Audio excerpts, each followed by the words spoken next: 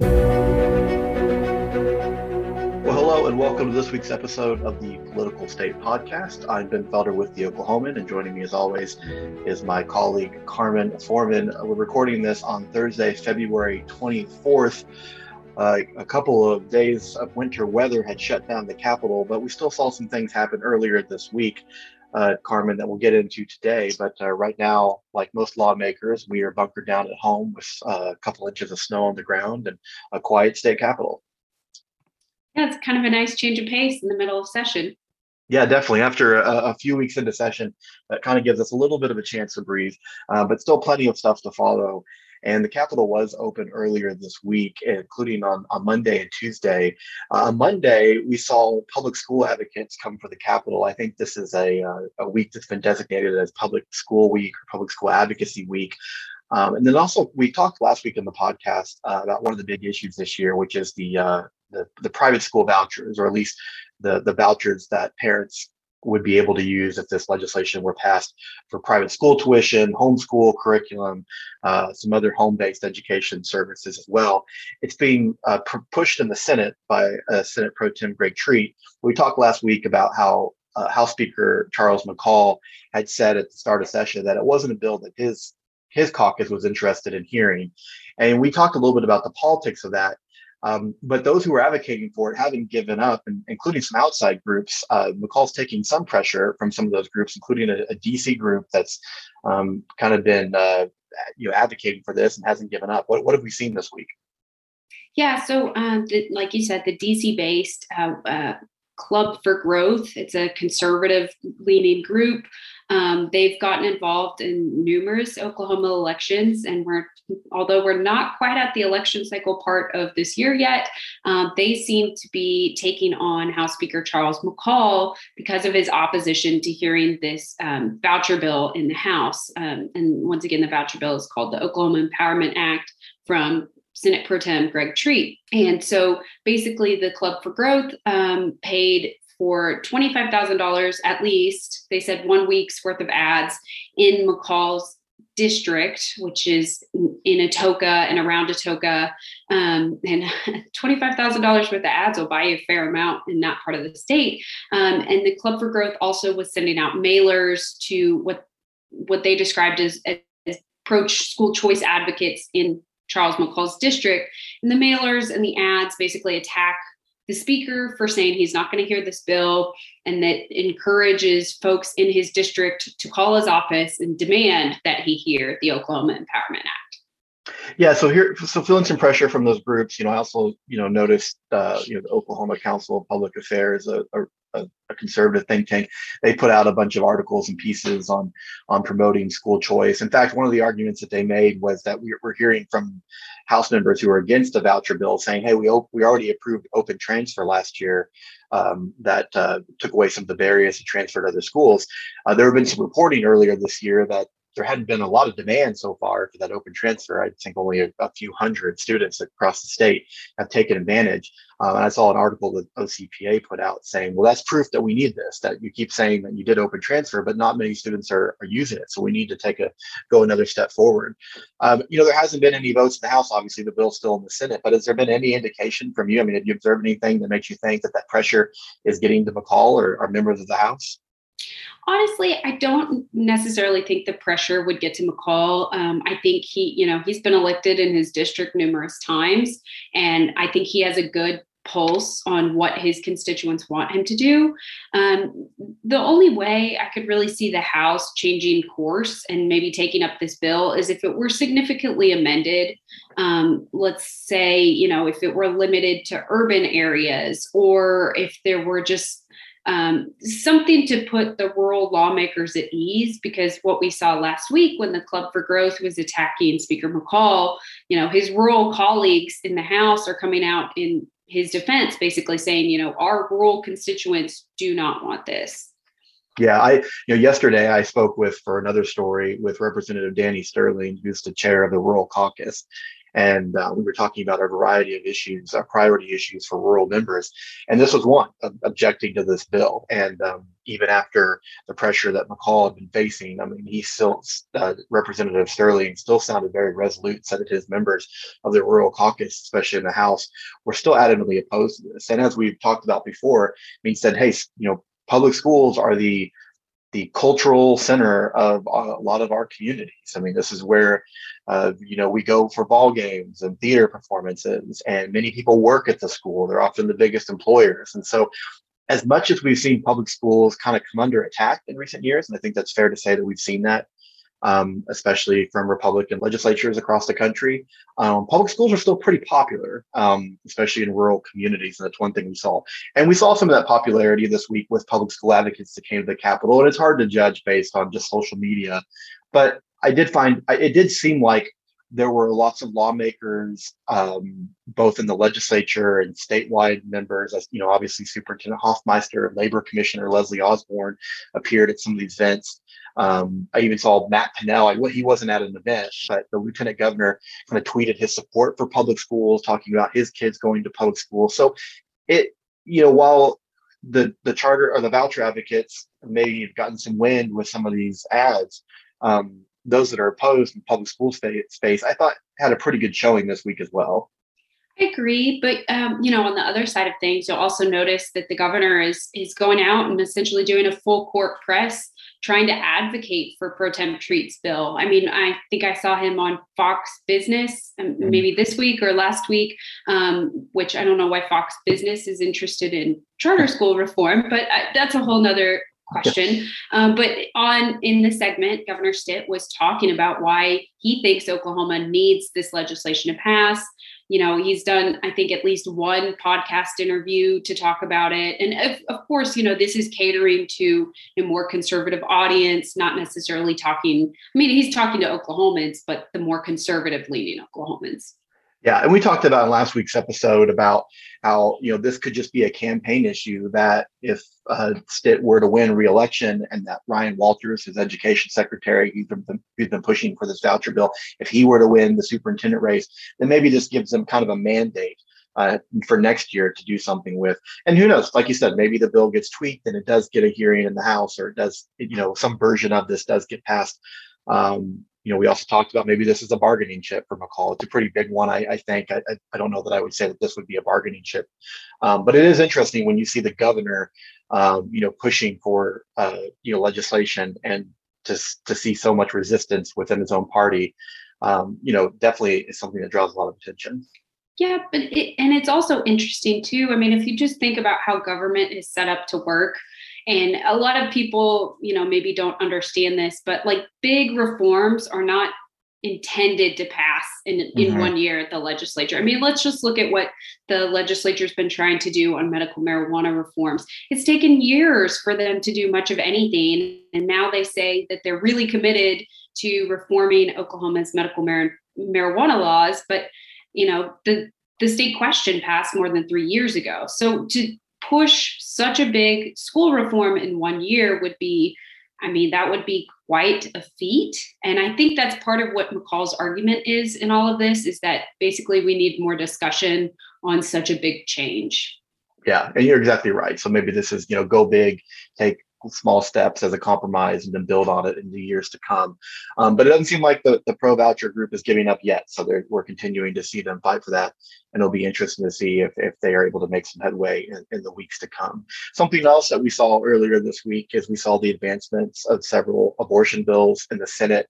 Carmen, you reported on that, and we're in the Senate committee hearing. So, what do we see on the anti-abortion front? Yeah, it doesn't really come as any surprise. I mean, Oklahoma, since Republicans took control of the state and the state legislature, have pretty much every year pushed back and introduced anti-abortion bills. This year, the biggie, or a couple of the biggies, are, there are several bills that want to copy the restrictive abortion law down in Texas. That's the one that prohibits most abortions after a quote unquote fetal heartbeat is detected.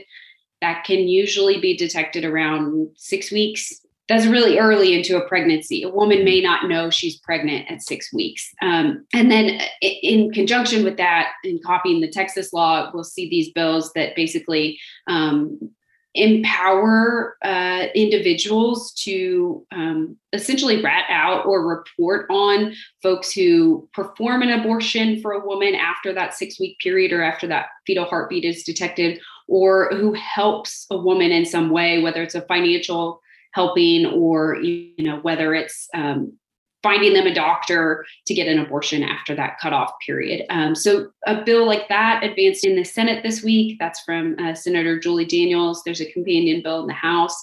But reproductive rights groups are really sounding the alarm on that, as well as a bill from Senate Pro Tem Greg Treat that would prohibit abortions 30 days after this start of a woman's last menstrual cycle. So whereas the quote unquote heartbeat bill would seem to halt most abortions after about 60 days, Treat's bill would limit most abortions after 30 days. And again, that's very early in a pregnancy. Women with, unpredictable menstrual cycles may not know that they're pregnant 30 days in. But, as the Senate Pro Tem, that bill is going to get a lot of traction and is very likely to pass. And if it does pass and get signed into law, I would say it's ripe for a lawsuit. Yeah. When that committee meeting was taking place earlier this week, I think it was Monday or Tuesday. I can't remember which day. But it was the committee room outside. I noticed that there was a heavy law enforcement presence and that they had kind of roped off an area and they were kind of prepared for protesters. And the thing that was striking to me is I didn't see any. I'm not saying there weren't any in the building, but at least right outside the chamber, there weren't protesters on either side of this issue. And we have seen some demonstrations this year, but it doesn't seem like we've seen maybe as much as we've seen in past years. And I almost wonder if there's just kind of this feeling, obviously not just in Oklahoma, but across the country, that with the recent changes on the Supreme Court, it seems like we're kind of, at least it feels like we're headed towards reality where Roe v. Wade will be struck down and that states like Oklahoma will be able to abolish abortion because of the makeup of their legislature. Does it feel like that's just kind of, I don't know, am I wrong in what I've observed? It just seems like there's been a little bit less advocacy on either side. There's been some, but it just kind of feels like, we're kind of headed to that. And who knows what the Supreme Court will ultimately rule. Obviously, we're guessing based on the current makeup of the court and some of the recent changes. But it just feels like that's kind of where we're headed. Yeah, I don't disagree. I mean, there definitely seems to be sort of a defeated feeling among reproductive rights groups and abortion providers. I wouldn't say that they're like giving up entirely. Yeah. I mean, they're still, criticizing these bills and hoping they don't pass. But there's already talk of like, if Roe v. Wade falls, trying to get women to states that will still have abortions and trying to provide resources for that. And there's, like there usually is, there's talk of lawsuits, right? If these bills pass, because the Supreme Court could decide that the Roe v. question as a whole, or it could simply decide the question that Mississippi is sort of asking, which is, can a state prohibit an abortion after 15 weeks? And so if the court just rules on that, as opposed to the broader Roe v. Wade decision, then groups can still sue over, say, laws that would prohibit abortions after 30 days. But I also, going back to your point on, sort of the roped off area in front of the committee, I don't think that was for, people that are proponents of abortion. That was more for the abolitionist side of things. And I think that has also driven our Republican lawmakers to file abortion bills that will severely limit abortions. The abolitionists are on the side where they think basically all abortions should be outlawed in cases of rape, incest, even saving the life of the mother. They don't believe any abortion should ever be performed. And, our Republican state leaders, namely Greg Treat, has basically said, that's unfeasible. While Roe v. Wade is still the law of the land. If we did that, we'd basically be seceding from the union. But I think those people, the abolitionists, have put pressure on people like Greg Treat to show that they're doing something on the anti-abortion front. Yeah, I think you make a great point that in recent years, the most protesters we've seen on this issue have been on the anti-abortion side.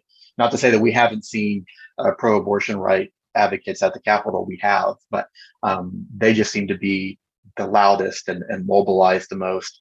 And often a lot of children in the crowd. And so I don't know if these are like just, homeschool families, a lot of them that have the ability to come up to the Capitol during the day. I mean, they have been loud and vocal. And in years past, there's been a lot of criticism towards Republican leaders. It's been interesting to see in a state where where the Republican legislature is almost uniformly against abortion, there still has been some friction between like you said, the abolitionists and Republican leaders who've said, yes, we're against abortion too, but there's a constitutional way to do this, and even an ethical way to do this. I think there even are still some Republican members that would say, hey, there are some valid exceptions, and it'll be interesting to see what the legislature, what exceptions, if any, this legislature is willing to grant if Roe v. Wade were to be struck down.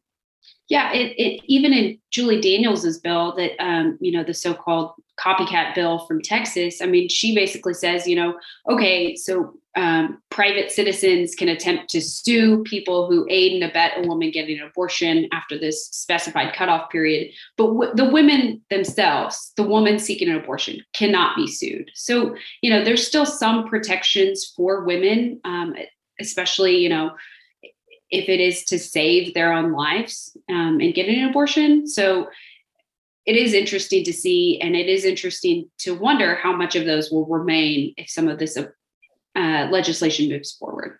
Yeah, we'll definitely keep watching that as we move forward in the session.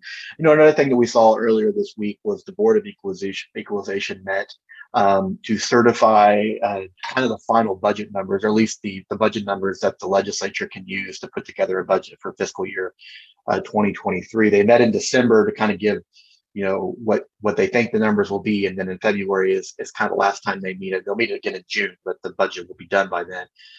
So this is a chance for them to say, okay, here's the money that you're going to have to work with in the legislature. And not too surprising that the legislature will have about 10.5, a little under 10.5 billion to work with. That's a state record. So, revenues are increasing from the previous year.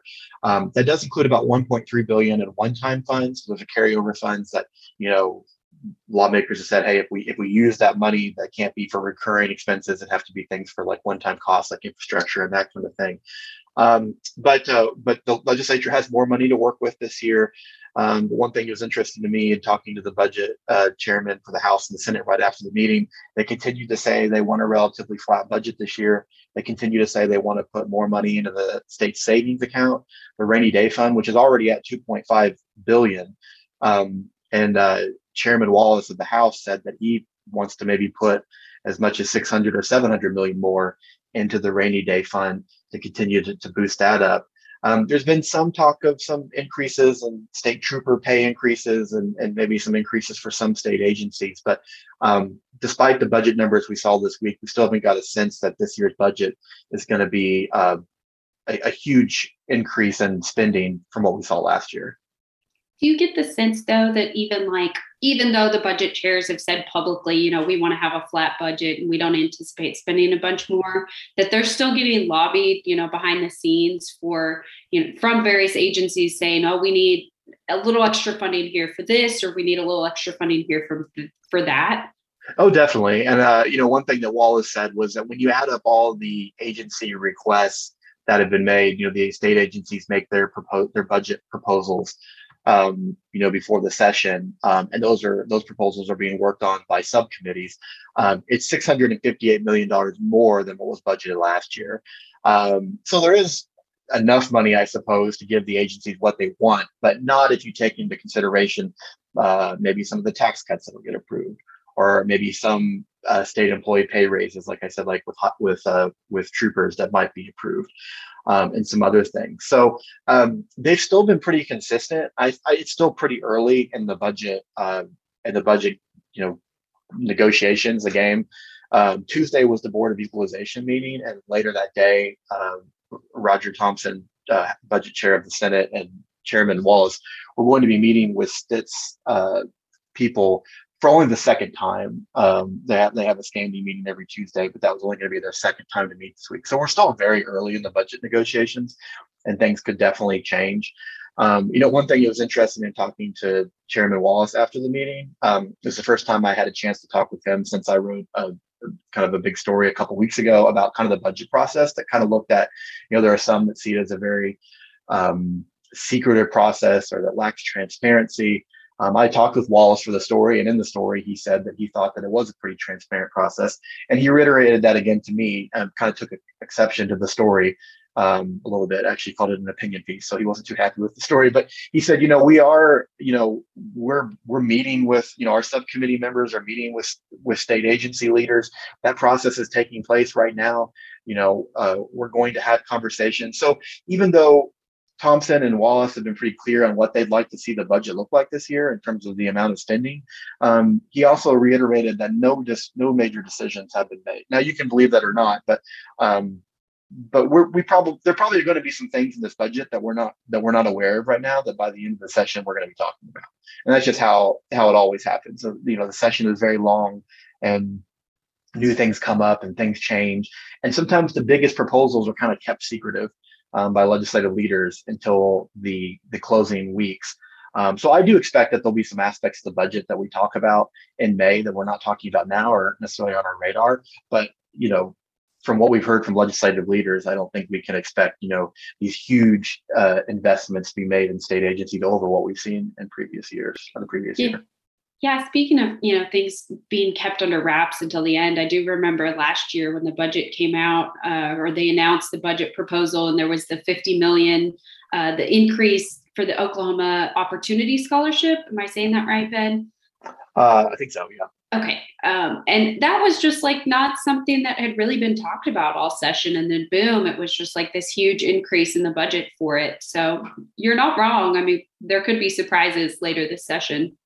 Well, and I think where the criticism comes for the lack of transparency, and I think where I think Wallace is right. The state agencies did in a public setting, make their budget proposals, and you get a chance to see these subcommittee leaders and members ask questions. So there is kind of a transparent process right now. But I think where the valid criticism comes of a lack of transparency is that the budget is usually budget proposal is usually made with just days to spare, and the legislature only has a few days to vote on it. And by that point, you really have to pick your battles, right? And you have to, you're at the end of session, you're ready to go home. If you're a member, do you want to fight the budget? And then two, can you whip up enough of your colleagues to, defeat a budget because you disagree with it? So I think that's where the valid criticism comes in the lack of transparency. We often see a proposal with just a few days to spare, and I would expect that to be the same this year. And so I think if you are looking at something, an addition to the budget that might be somewhat controversial or might normally bring a lot of debate, as a legislative leader, politically, you're probably wise to keep that close to the vest and reveal it at the end, because you're probably not gonna face as much debate as you would if you were to say make the proposal in March. So we've got the final budget numbers. We'll see, where budget negotiations go from here. One final thing I wanted to talk about, the story that I'm working on for the next few days, is also taking a look at something that's been a pretty big topic in recent years in Oklahoma, and that's criminal justice reform bills. Obviously a few years ago, voters took some major steps in approving some reclassifications for crimes, increased the property value threshold for felonies from $500 to $1,000, reclassified some nonviolent drug offenses that led to a lot of hundreds of commutations. We saw the governor in his first year approve hundreds of commutations. So there's been this big push towards criminal justice reform, but it seems like in recent years that effort has kind of slowed down a little bit. We've seen members of the legislature that have said we've gone too far and are maybe trying to cut back on some of those changes. And one thing that was interesting earlier this week, Carmen, you and I had a chance to meet with some representatives from a national organization called Right on Crime, which is a conservative group advocating for criminal justice reform. And their leader told us that even the phrase criminal justice reform is kind of becoming taboo in some conservative circles, and they're having to fight with their own members, or at least debate with their own members about this perception that crime is on the rise. or that we've gone too far in this area, yet there's more work to be done. So a story that I'm working on for the next few days is taking a look at a few criminal justice reform bills that are still making their way through the legislature this year. Two bills, one in the House and one in the Senate, were approved last week. One, I don't have my notes in front of me, so I'm trying to remember now off the top of my head. But one reclassified some felony sentencing, so would reduce some sentencing, and another would automate the expungement process. So for some nonviolent offenses, when essentially when your years past the offense, as an individual, you can apply to have your record expunged, but it takes a lot of time, it takes a lot of money. A lot of people don't have the resources to do it or even know that they can. And so this would automate that process for you. Both those bills passed through committee with wide support. So we're still seeing some early signs of support for criminal justice reform bills, even though the idea, at least nationally amongst conservatives, is maybe been cooled a bit. Well, I mean, I kind of understand that, right? Like after George Floyd and all some of these highly publicized cases that sparked an outcry across the country, there was this whole movement to quote unquote defund the police. And I haven't seen that really succeed in a lot of places. And even, say like in Norman, where people have said, oh, they defunded the police. The police is still funded. There's still money there for the police. But I could see why in an election year, conservatives might be a little gun shy to venture down the criminal justice reform path, because they might fear that it takes them too close to looking like they're, tying the hands of law enforcement, tying the hands of police, when, their base ultimately is very supportive of law enforcement, police, funding for all of those things. Yeah. I spoke with a representative from Southeast Oklahoma this week who has proposed a bill, Representative Jim Grego, a Republican, who's proposed a bill that would lower the threshold of methamphetamine possession. So, basically would make the penalty more strict. And I asked him, I said, are you hearing from your constituents that we need to do more on criminal justice reform? And he said, no, I'm hearing the opposite. I think I don't hear people saying we're locking up too many people. I hear people saying we're not locking up enough people. So there's still some pockets of the state where this tough on crime rhetoric is still pretty strong. And you're seeing that with some of the bills that have been filed. One thing that was interesting in doing some research for the story, I found a story from the Oklahoman from 1994 during the gubernatorial race, when there were three main candidates, including Frank Keaton, who ultimately won. And the story I read was about how all three were trying to compete with each other to see who could be the toughest on crime. And Governor Keating, a candidate at the time, said, I will never allow someone to get out of prison early. Even if our prisons are overcrowded, I'll just never do it. And it was just kind of language that you haven't heard a lot of these days in recent years. But one thing he also said, or one of the candidates said in the story, was we've been listening to the social scientists too much, who say that crime is a societal issue, and really it's just because people have evil hearts. At least that's paraphrasing the quote there, that this one candidate said. And I don't know that I've heard that extreme of language, but I am hearing some lawmakers start to say that again, like, we've been listening too much to the social scientists. Prison is still our best bet when we're fighting crime. And it'll be interesting to see what the criminal justice reform conversation looks like in the coming years and in the coming months, as you're right. This is an election year, and that's definitely going to impact the debate. Do you feel like, as you've said before, that the criminal justice reform in Oklahoma specifically has kind of petered out in recent years?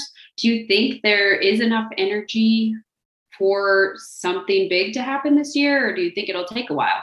Well, I've often said that I think, and I hear this from advocates, that the low-hanging fruit has already been picked. And that's, not to say that like sentencing reform and some of the other majors we saw was easy. It's probably not fair to call it low-hanging fruit. But some of the easier reforms have been achieved. And now we're getting to the point where it's a harder lift. It's a harder ask. And I think voters and lawmakers will say, all right, we did it. Now, where are the results, right? And there is this rhetoric that crime is on the rise. And there are some types of crime that have increased nationally in recent years. And there's been some, reasons for that, some related to the pandemic. But overall, violent crime is still on the decline in Oklahoma. But that's not the rhetoric that we hear. And so I think it's hard for some to say, hey, we passed all these reforms, but yet we're seeing crime go up. Maybe we went too far. And I think a lot of the things that we have to do now are harder. And one thing, an interesting comment that was made in the Senate Judiciary Committee meeting from a couple weeks ago was Senator Mary Bourne, a Democrat from Norman. She said, listen, the work we have to do now, when we start taking a look at sentencing that we need to reform and change, we're not going to feel comfortable. Like, it's going to be hard for us to do that because it never feels right, or it doesn't often feel right for us to lessen a punishment for a crime, especially when you think about there being a victim involved. But she said, the status quo hasn't been working, so we have to do something, and it's just going to be hard work. So I do think that the work on the criminal justice reform effort is harder now. I also think it's more complicated now, and the legislature doesn't sometimes do complicated very well. And nobody does, right? Voters don't do complicated very well. I mean, people want something that sounds easy. And I think from a few years ago, the poster child for the reforms we saw was often, women who were in prison because of drug offenses. And it was easier to say, listen, do we really want to punish not just women, men and women, but especially women who have an addiction and who made a mistake? But don't necessarily deserve to be in jail, especially when you think of the impact that has on their family and their community. That wasn't as complicated a message to receive, and it was embraced by voters, it was embraced by the legislature, and it was embraced by the governor. But now we're starting to get to a point where it is a little bit more complicated, and I think it's always, the more complicated things are, the harder it is to relay that message. Yeah, I mean, I totally agree. What was it? State Question 805 that was on the ballot in 2020.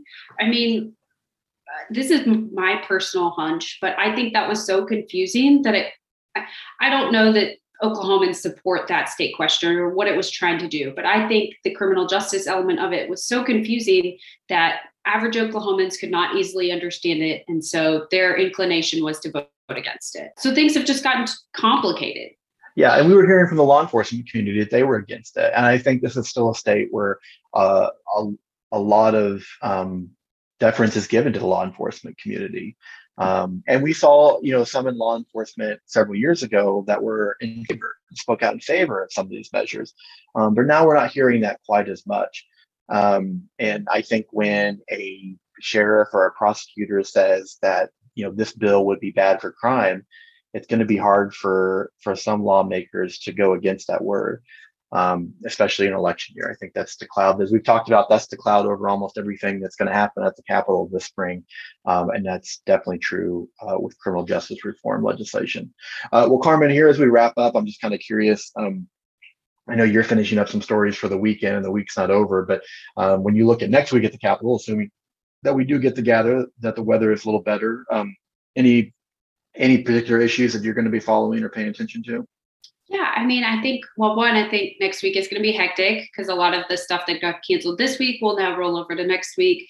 I think in light of the news we saw out of Texas this week, where basically AG Ken Paxton, he issued an opinion saying that, gender reassignment surgeries and for trans kids are basically akin to child abuse. And we saw Governor Greg Abbott of Texas also kind of double down on that and say that they're going to try to empower child protective services to crack down on families, parents that are allowing their kids to undergo hormone therapy or gender reassignment surgery or consult with doctors about gender reassignment surgery. We're seeing some of that here in Oklahoma. There's a bill that was supposed to be heard this week, and I presume will be heard next week, but would prevent doctors from performing gender reassignment surgeries on minors, and also could result in disciplinary action for doctors that do perform those surgeries. I think it boils down to a culture war type issue,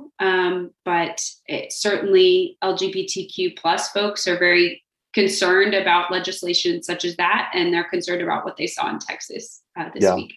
Well, as much as we don't like Texas, we often follow their lead in a lot of things when it comes to policy. So I think you're right to say if something that big or something that got that kind of attention down in Texas kind of has a ripple effect up to here. And yeah, there has been a lot of talk around some of those bills. And you're right, this is kind of part of a current culture war that's been ongoing, but seems to kind of really reinvigorated itself in recent months. So, well, that's going to do it for this week's episode of the Political State Podcast. You can find this and every other episode by subscribing to Political State on your favorite podcast app.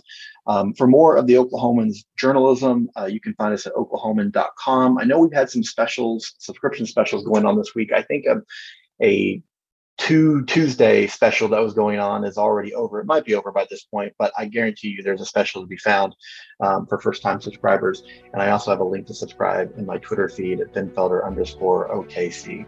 So with Carmen Foreman, I'm Ben Felder. Thanks for listening, and we'll be back with you next week.